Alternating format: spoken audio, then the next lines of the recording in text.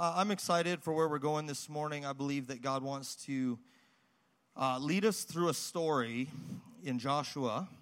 So if you have your Bibles, turn in the book of Joshua. I do want to mention one thing before I start preaching that. Tomorrow, through the Engaged bus, there is a Thanksgiving dinner. If someone does not have a place to go for Thanksgiving, or you don't have a place to go for Thanksgiving, or family near that you get to gather with, through the Engaged bus, Tara and the team are doing a Thanksgiving dinner with your church family at the Spruce Grove location, and there's games for kids from 2 to 4, and then dinner from 4 to 6, and you were supposed to RSVP, but just go anyways. Don't be like, oh, I didn't RSVP. No, if you don't want to be by yourself and you want to be with other people, come on out tomorrow and get to know some people and spend some time at Spruce Grove. So 2 to about 6 o'clock, and it's going to be a great time. It is a potluck, so you can bring something, and that'll be great. Okay. That was my side announcement. If you have your Bibles, pardon? Oh, Tara said that was great. That was good. No, she said good, not great. Maybe next week I'll get a great. Turn your Bibles to Joshua. And last week we talked about the story of faith. The story of faith. Because I think we all want to live by faith. We want to know what it is to respond in faith to God. This walk we have with Jesus is a faith journey. If you didn't know that, if you've given your life to Jesus, and you're like, now it's going to be amazing from here on out. It is. But you will still go through hard stuff. And some of you are like, oh, well, no one told me that. Well, I'm telling you now, but it's okay, because Jesus will walk with you, and we'll walk with you, and God wants to lead you forward, and it's going to take some steps of faith day in and day out as you move forward with Jesus. Now, Hebrews chapter 11, verse 1 says this. It says, faith shows the reality of what we hope for. It's the evidence of the things that we cannot see. And this is like one of those verses in the Bible that it's so unhelpful, because faith is the evidence of things you hope for, of things you cannot see. And you're like, this writer, this is amazing. So you're telling me, be hopeful in the things that you cannot see. Yes, that's what he's saying. But there is a promise, and there is a move of God in our lives when we hear from him that allows us to hope, to believe, to look forward to Jesus, and to have faith for something that God is going to do, and he is doing, and he will continue to do until we meet him face to face. But that requires faith. We're all called to this life of faith, and when we're called to a life of faith, there are difficult decisions to make at times. And last week I talked about the story of God. And I would say that in the story of God, when we find ourselves as a part of God's story, a lot of us don't put ourselves in that story. We look at the Word of God and we think the book is closed, the book is done, this is where things are at. And we don't add to Scripture, but the story of what God is doing from Genesis until he sends his son Jesus back is still ongoing. You and I get to be a part of God's story and what he's doing in the earth. So it's bigger than all of us. And we need to start seeing ourselves as characters, as individuals who get to step into that story and walk by faith with Jesus. But a lot of times we discount ourselves, and because we think, well, I don't have it in me to make great steps of faith, do great acts of faith, or things like we see in Scripture. But I would argue with you again that I believe that some of the greatest acts of faith in Scripture came because people made decisions of subtle obedience to walk with Jesus, to just follow what God asked them to do. And as we learn about that and as we talk about that over the next few weeks, we want to understand that God is doing something that we can walk in faith. But sometimes when we lean into faith and lean into the story that God wants us to walk in, we have to overcome some obstacles. We have to go through some things. And our story in Joshua this morning is just about that. They have been looking for a promise. Now, hear me with this. When we talk about the promise of God, some of us are like, God, you've called me, and you're going to do this in my life, and I'm called to be this type of leader, or you're going to do this or that, and you've heard the word of God. A month goes by, or you graduate Bible college and you don't get your dream preaching job the day after, and you're like, well, maybe I missed the promise. Maybe I don't understand. It's like God told me that my whole family's going to get saved, and I've been praying for 2 weeks, and it hasn't happened yet. Well,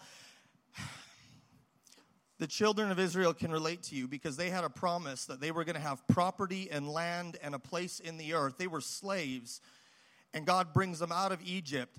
But they had been promised like 500 years earlier with a guy named Abram and Abraham that I will give you a place and I will make you a people. And now it's like 500 years later, they're like, we're still waiting to see this promise. And when they left Egypt, I thought they were probably very excited that they were going to see the promise happen, and it turns into 40 years in the desert and in the wilderness. And some of us are like, oh, Lord Jesus, don't lead me that way. I don't want to go to the wilderness or to the desert. And so we pick it up in Joshua chapter 1, and Moses has died, and it's like the beginning of Joshua chapter 1 is like, now Moses, my servant, has died, and God starts speaking to Joshua. So here we find Joshua. He's a new leader. He's hearing from God. He has to take his role to lead these people that he's watched complain, have good days, bad days, seen some miracles in the wilderness. He was one of two guys that had full faith to believe for the promise 40 years ago, but everybody turned against him, and now they're roundabout again. They're about to go into the land, and Joshua's now the leader, and he's probably thinking, I wonder who's with me this time around. Because last time, 12 spies went into the land, and only 2 of them, Joshua and Caleb, said, we can do it. We can do what God wants us to do. And he has to step up, and he has to take his place in the story of God and lead the people into the land. So we open up in Joshua chapter 1, verse 10 and 11. It says this. So Joshua commanded the officers of the people, pass through the midst of the camp and command the people. Prepare your provisions, for within 3 days you're to pass over this Jordan to go in and take possession of the land that the Lord your God is giving you to possess. Joshua said, you guys, it's time to get ready. It's time to move into something that God has promised us. He didn't say, hey, let's wake up in a few days and let's pray and let's see. Maybe God will do something. He goes, no. He says, the time is here and God is making a way, and you need to get up and get ready and move into this next step, into the promise that God has already given you. He takes his role seriously. He leads them out. But after he tells the people this, I find this very funny. Joshua chapter 2, we're going to do a rundown of Joshua 1 through 5 this morning, just so you know. Joshua chapter 2, he sends out 2 spies. He's like, I've told the people, God, what you want me to do, but like even as a leader, I'm going to need a little more confirmation from you, God. And so it says he secretly sends out 2 spies to go into the land and say, is it ready? What are the people saying? What's going on? And these spies go and they have their run around with, guards chasing them, trying to find them. But they come back and they tell Joshua, the people are terrified because they know that God has sent us this way and that God has given us this land. And so then we pick up our story in Joshua chapter 3. Joshua chapter 3, it says this. So then Joshua rose early in the morning. I read a commentary about this, and one guy was like, men of God, rise up early to lead their people. And this, and I'm like, I need a new verse. I want to sleep in. It's like, no, Joshua was ready to do what God had asked him to do. It says, Joshua rose early in the morning, and they set out from Shittim. And they came to the Jordan, he and all the people of Israel, and he lodged there before they passed over. At the end of 3 days, the officers went through the camp and commanded the people, as soon as you see the Ark of the Covenant of the Lord your God being carried by the Levitical priest, then, everyone say then, then you shall set out from your place and follow it.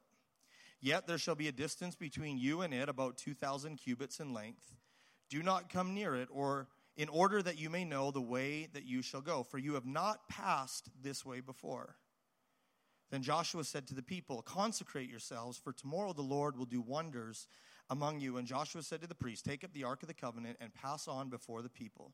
So they took up the Ark of the Covenant and they went before the people. Now, as the priest stepped into the water, it begins to separate. They begin to stand in the middle of the Jordan. One thing that we can learn here, sometimes you're called to be a leader, and leaders go first. Leaders step into things that other people are like, I'm going to wait and see what happens a little bit here. But leaders, sometimes God calls us in faith, and some of you here are sitting here this morning, and this isn't part of my message, but you are called to lead people into something, and you will have to go first. Your friends won't be doing it. Your family might not be doing it, but you will go first. And so as they stepped in, the water began to separate. It stopped up the river at a place called Adam, and it flowed out to the Dead Sea. And all the people, it says, passed on dry ground. Now, this wasn't like, oh, this is a little river, and it's like not even like the North Saskatchewan. It's like this is at flood time, and this season, this river could be overflowed and almost be about a mile wide. And you're talking about the water stopping and holding until 1 million to 2 million people pass through the river. I mean, we wait in lineups for football games or hockey games, and it's like it takes forever just to get out at the end of the game. Now it's like go stand in the middle of the river, leaders, hold the presence of God, and let everyone else get out before you get to get out. I'd be kind of like, God, I don't know what you're doing upstream, but I hope that water break or dam or whatever you did, I hope it holds. And they're in this place. So the water flows out. They all cross over on dry ground, and they camp at a place called Gilgal, and that's where they come to. But I want to bring us back to a verse in Joshua chapter 3, verse 3. It says this in the ESV. As soon as you see the ark of the covenant of the Lord your God being carried by the Levitical priest, then you shall set out from your place and follow it. Everybody say follow.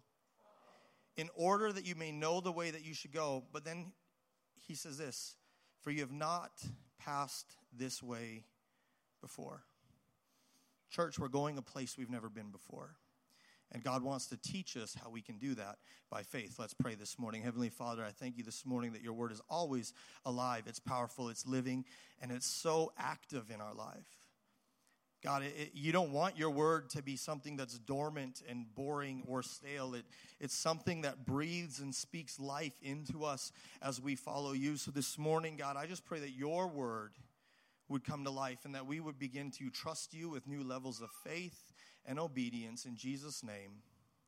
And we thank you that you have shone your face on the Oilers once again. Amen.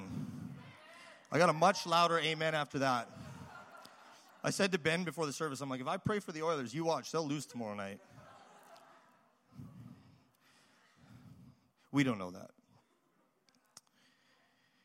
Living by faith will require us to follow.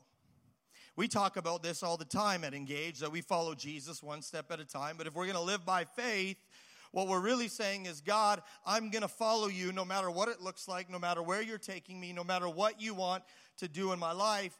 And when we live by faith, there will be seasons and times where God comes to you and he says, I've called you to go here instead of there. And you're like, God, that's not where I wanted to go. And he's like, yeah, but you told me you would follow. So I'm going to ask you to move in faith and start going this direction and start doing the thing that I've called you to do.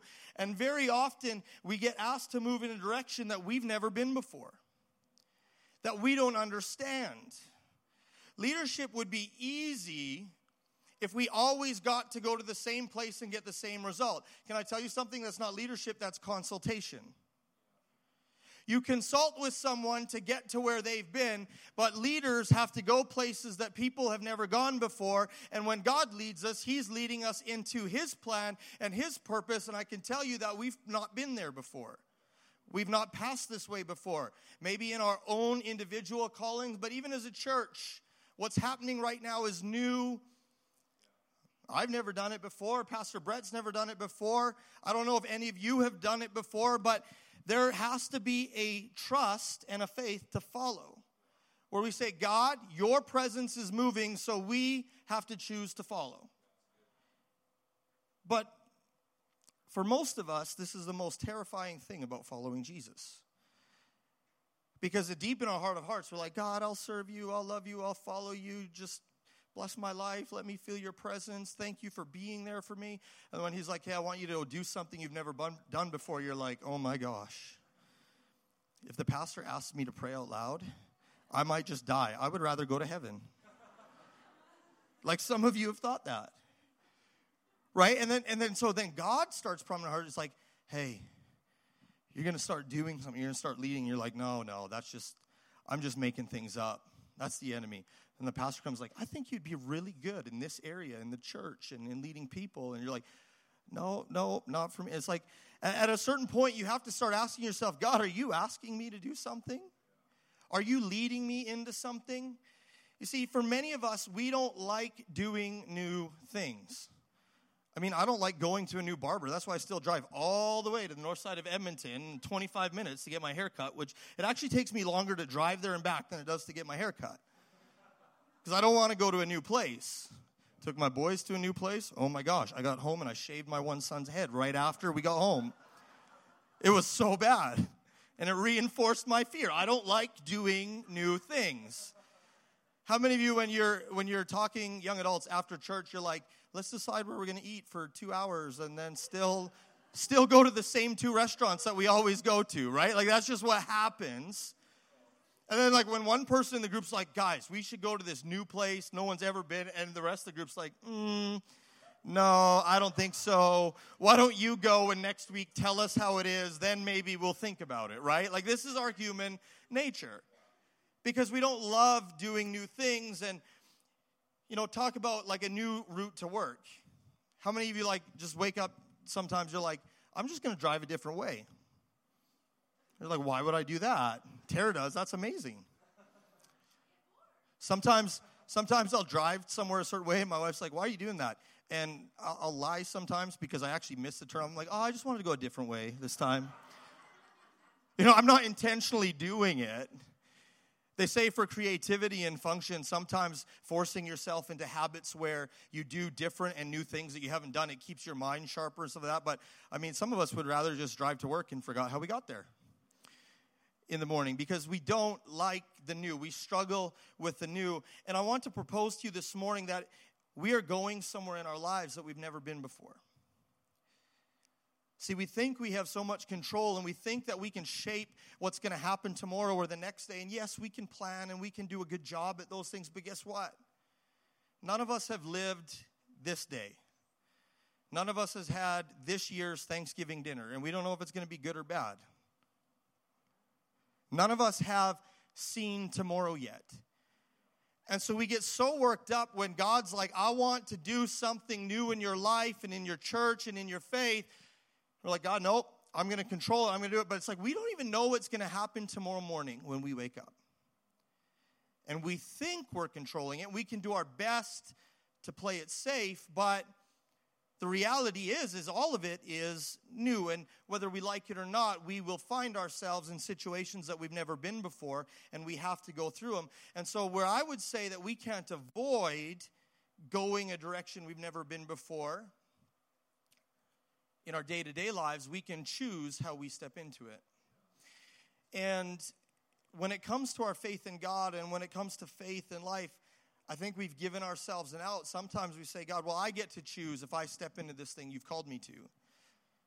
And there's a measure of truth to that because we can choose whether we will follow or not. But I'll tell you one thing, whether you choose to move forward with what God is doing or not, it won't change whether God keeps moving or not. Because he will fulfill his purpose in the earth, and he is doing something because there is a plan that is bigger than all of us. I would say to you this morning that faith is so much more about where or how we're placing our hope for tomorrow than it is about trying to hold on to what we see or understand today. Faith is so much more about what we are hoping for in Jesus for tomorrow than what we're trying to hold on to and understand and see today. And some of us, we have a difficult time moving into the way we've never been before because we don't have a picture of it. We don't have a vision for it. We don't have a promise for it. But as we begin to open our eyes and we begin to say, God, I'm going to choose to walk in faith and trust you, he begins to reveal those things to us. See, when it comes to the subtle art of living by faith, I think as we're obedient to God and we say to God, how do I step into a way I've never been before and have faith and trust you, even though I'm scared at times, even though I don't understand at times. I believe that we can lean in to a dependency on God that we've never known before, and it will cause us to be seen as people of faith. Like, I mentioned this last week. I don't go around declaring myself to be this great person of faith.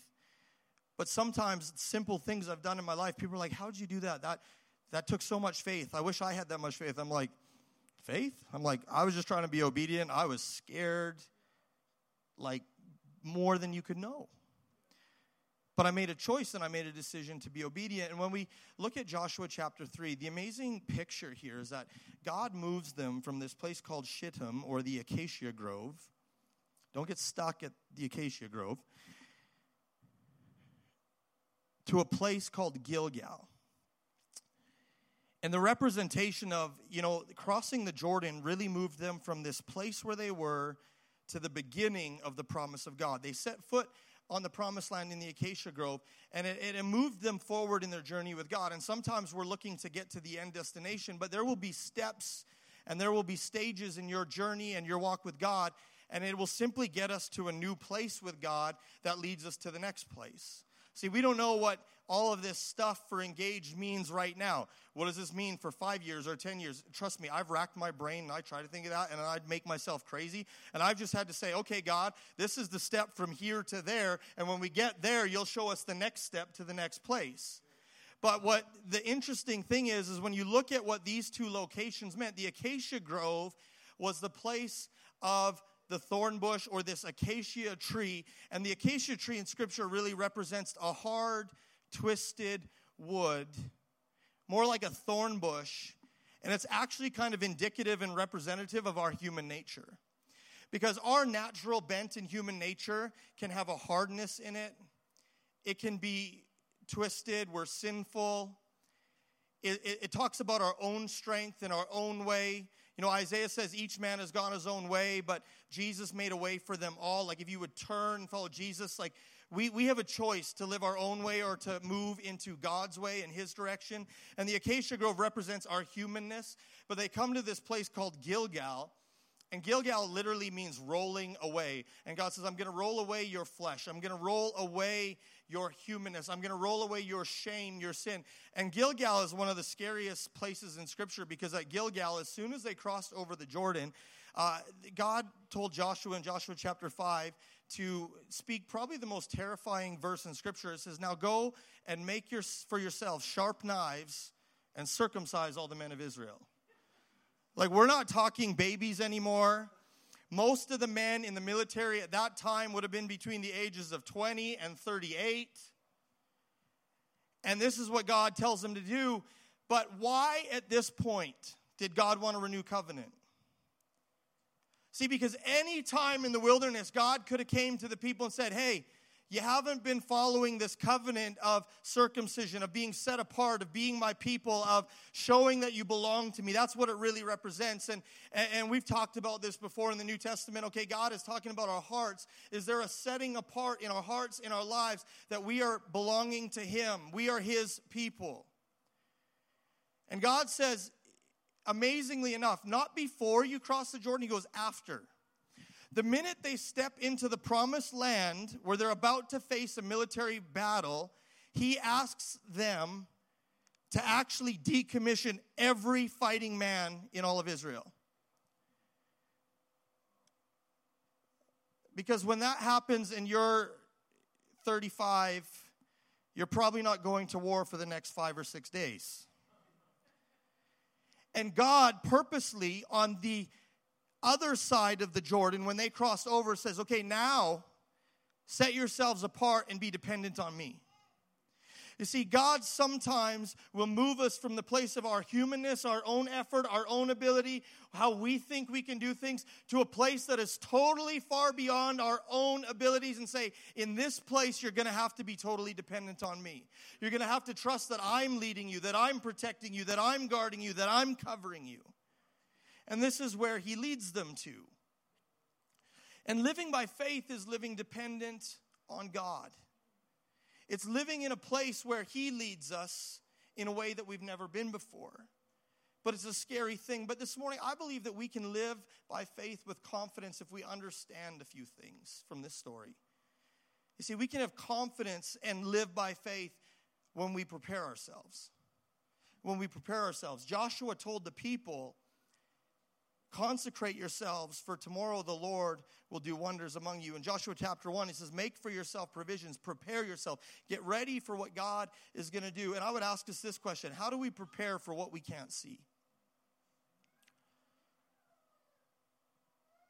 Because we say, God, if I would have seen this coming, if I would have seen this change in our church coming, if I would have seen this change in what you're doing in my family and in my life coming, if I would have seen this change in occupation coming, I would have prepared a little bit more. But no, God's saying, you can't see what's going on right now, but you still need to prepare yourselves. And I believe this morning that being prepared, it meant to consecrate or set apart, but it also means to be ready to move. And there's something we learn as we walk with God. If we're going to live by faith, we have to be ready to move and get up and follow when God asks us to move. And there's a determination that comes in us and a maturity as we follow God through our lives that says, God, I'm going to be ready no matter what season I'm in, no matter what you're doing, no matter what this looks like, that I have already determined in my heart that I'm following you. See, the preparation doesn't mean have absolutely everything ready and know everything that you're stepping into. No, it takes faith. God's going to teach you some things. He's going to equip you for the things he calls you into. But the preparation of our hearts means, God, I'm going to make sure that I'm set apart, that I'm ready to be used by you, that I have kept my life in a way that, God, you can use me, that, God, I've come to a place where I've already predetermined that if you ask me to go, I'll go. But let's be honest, I've done this. God, when you put an opportunity in front of me, I'll pray about it, and then I'll decide if that's what I'm going to do. But the older I get, I've learned to determine and to believe that, God, I don't understand this, and I still need to pray about it. But God, if you're saying this is where you're leading, I guess I already made that decision to follow you a long time ago. So it's not really subjective anymore. It's a preparation of our heart that tells us we're going to be ready to move into what God calls us to do. See, we determine that we're going to follow Jesus even before we're asked to take a step of faith. We determine that we will be available to God's purpose even over sometimes our own purpose in our lives. Because I can tell you one thing, God has a purpose for your life and my life, but you have a purpose for your life. And God loves you, and he loves your purpose, and he loves your family, and he loves the dreams and desires of your heart. But sometimes God calls us into a purpose that's bigger than all of us. In Joshua chapter 1, right after he tells everyone to prepare themselves, he goes to a group of people. He goes to the 2.5 tribes of Gad, Reuben, and Manasseh. Because they had become so familiar with the east side of the Jordan, they said, Moses, let us just stay here. This is a good enough promise for us. We're comfortable here. And Moses is like, why would you do that? Like, why would you settle for less than the full promise of God? And Moses was angry, and God says, Moses, don't be angry. If they want this land, I'll give them this land. But they have to understand that my promise is bigger than them. And just because they have their promise on the east side of the Jordan, they have to help everyone else fulfill my purpose and promise on the other side. And so Joshua goes to them and says, remember what you said to Moses. We said that you can stay here and this is what you're going to lean into and this is what you're satisfied with in life. But sometimes God calls you to a promise that's bigger than your own purpose. Sometimes he calls you to fight for others. And he says, so don't shrink back on me now. Don't stop now. And I feel a word in my heart that for some of us here, we have a good life in Jesus. We've seen some great things happen. Our kids are going to church and we couldn't be happier about what's going on. And yes, we still face struggles, but sometimes it's easy in that moment to be like, I just want to settle in and enjoy this. But there is a word from God that just is saying, hey, there's more for other people, for people that have not come into this yet. And you need to go a way you've never been so you make a pathway for other people to follow. And there's a promise of God that's bigger than all of us. So we have to prepare ourselves and be determined that we will go where God leads us. We walk by faith and confidence when we prepare ourselves, but we also walk in confidence when we go after the presence of God. In Joshua chapter 3, verse 2-3, it says this, so it was after 3 days that the officers went through the camp, and they commanded the people, when you see the ark of the covenant of your Lord your God, and the priests and the Levites bearing it, then you shall set out from your place and go after it. Everyone say, go after it.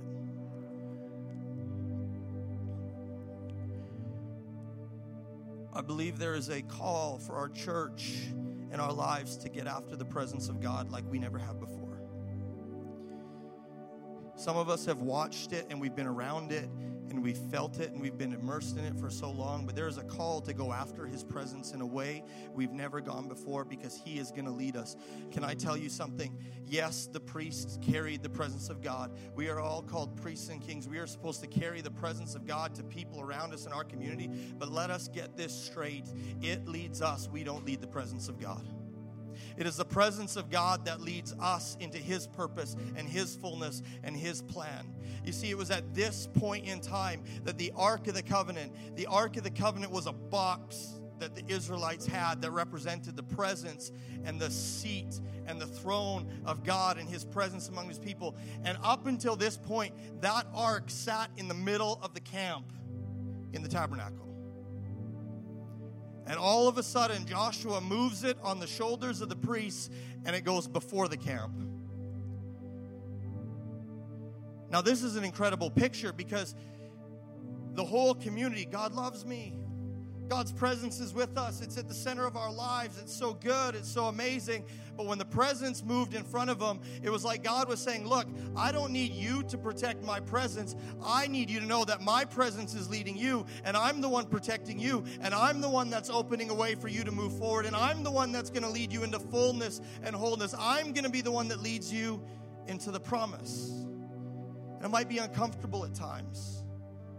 We have to get in the water. We have to go in a little bit deeper than we thought we were going to have to go. But it's when we do that, we see God move in ways we've never seen before. You see, his presence is what will lead us into fullness. So church, in your own home, but in this body, as we pray, as we dig deep, as we go after the presence of God, it will be the thing that opens the pathway to where he wants us to go. It's what will give us vision and direction and leadership and guidance. And that is the thing that we need to go after most. But I said, God, how do we do that? And I really believe God spoke to me this. He says, you need to start thinking outside the box. If you're going to walk by faith, start thinking outside the box. And when we look at the Ark of the Covenant, there were 3 items in the box. So the Ark, if you've never understood this, when you study the articles in the tabernacle of Moses, and you study the Ark of the Covenant, the Ark was made out of acacia wood. That same wood that represents our humanness, it represented Jesus' humanness. But then it was covered in gold. It was covered in the divine nature of Christ. And then at the top of the box, there was a place called the mercy seat. And that's where they sprinkled the blood of the lamb or the animal that was a sacrifice. Why? Because it had to cover our sins. Because inside the box, the first thing was the 10 Commandments. The commands of God. And the commands needed to be covered by blood because we couldn't keep them on our own. But also inside the box was a bowl of manna. And manna was what they ate every morning in the wilderness. It was bread that fell from heaven. It just kind of ended up on the ground every morning. It's like, sometimes we complain about, God, why aren't you moving? Why aren't you doing things? It's like every day, bread from heaven, God's doing something. There's provision. And it represented the provision of God that sustained them. And it held them. The third item was a staff, just a stick. A rod. It was actually the rod of Aaron. It was the rod of leadership. He was the leading priest of the people. And that was a crazy story. They tried to decide, well, who should lead all the priests? And they say, well, let's all throw our staffs, our sticks in the ground, and God will give us a sign that who should be the leader. And Aaron's rod starts budding almonds and blossoming. A dead stick all of a sudden had life. And they're like, maybe Aaron should be the leader. And so they had that in the box. But can I tell you this morning, Jesus takes us beyond the box. See, the box and the representation, what they got to see, opened a passage through the Jordan. It made a way through the waters. It made a way into dependence on God. It made a way into a new life. We need to have a baptism service really soon so I can preach on this again. But it made a way into the promise and into the fullness and moved them forward in the journey. But Jesus takes us beyond the box because Jesus is not just a box with gold and wood and full of stone and sticks and bread. He was all those things within himself. Jesus came as the bread of life so we could have provision and feed on him. Jesus came as the good shepherd, promising to lead us to where he wanted us to go. Jesus came and he fulfilled all of those commandments, and yet even he shed his own blood and covered them. You see, they were told to keep a space between them in the box, but in the New Testament, when Jesus came, Jesus said, the veil torn in two, and you have access to me. You have access to your relationship with your Father. You can come before God, and you can trust him, and you can be led by him, and you can walk out your days in strength and in faith. You see, Jesus takes us beyond the box. In Hebrews chapter 2, it says this: you've given them authority over all things. Now, when it says all things, it means nothing is left out. But we've not seen all things put under their authority. But what we do see is Jesus, who for a little while was given a position lower than the angels, and because he suffered for us and is now crucified with glory, or crowned with glory and honor, yes, by God's grace, Jesus tasted death for everyone. God, for whom and through whom everything was made, chose to bring many children into glory. God is choosing to bring many people unto himself, church. And it was only right that he should make Jesus, through his suffering, a perfect leader, fit to bring them into their salvation. You want to know why we follow Jesus? We follow Jesus because he's leading other people to salvation. We follow Jesus because we trust that he will take us to the fullness of what he called us to. But we also follow Jesus because it is only through Jesus that other people can come through the river, can come out of their own humanness, can come out of that acacia grove, come to a place of dependence on God, and understand the hope and the promise and the life that they can have in Jesus. We titled this series, The Subtle Art of Living by Faith, and I wrestled with this because I'm not as creative as some people, and I don't always understand art. And you know what I realized last night? I was thinking, I'm like, God, how do I have an art illustration and this and that? I'm like, because I don't get it. I don't understand it. And I was like, that's it. See, art and creatives and artists, they're always trying to think outside of the box, and they're trying to think bigger than what's been seen. And when you ask someone why they like art, it's like they don't have to have a reason. They just love it. They just look at a painting and they look at something like, it moves me. It does something. And I'm like, no.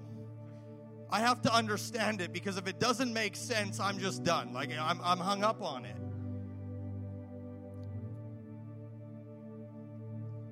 But the beauty of our faith is that God is doing something that we might not always understand or see or get the whole picture at once, but I believe as we look at it long enough, there's something about Jesus that's just beautiful, and it's amazing, and it leads us to a place where we're like, God, like, how could I not follow you? How could I not serve you? How could I not just be caught up with who you are? You see, I think some of us are so caught up in trying to understand what Jesus is doing, it actually hinders us from simply following, loving him, drawing closer to him, going deeper with him, trusting him so we can live our lives by faith. But I want to be someone that learns how to follow Jesus. Why? Because he called me. Because he loved me first. Because he has good plans for my life and the lives of others. I want to follow Jesus because I see something in Jesus that this world can never offer me. And that's how we live by faith. We prepare ourselves. We say, God, I signed up to follow you, and I'm going to be ready to follow you in whatever season, in whatever way, in whatever timing. God, I'm going to go after your presence like I've never gone after it before.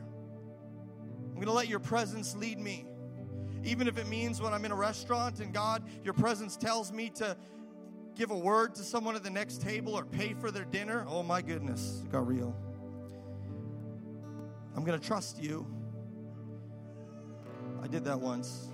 I just went up to this young couple. I'm like, I just think God wants me to pay for your dinner, and he loves you, and he wants to do something in your life. And they looked at me like I was absolutely crazy. And I was like, well, I walked back to my table and left the restaurant. I'm like, God, I'm going to be obedient. But I don't know what happened with that. And we think outside the box. You guys, our faith, our Christianity is not just a box or an object or a bunch of rules or something we follow because it's routine and regulation. No, we follow a living Savior. We follow a living reality of Jesus and what he wants to do. And he is leading us to places that are going to see many people come to salvation, that are going to see many people experience the hope that we found in Jesus.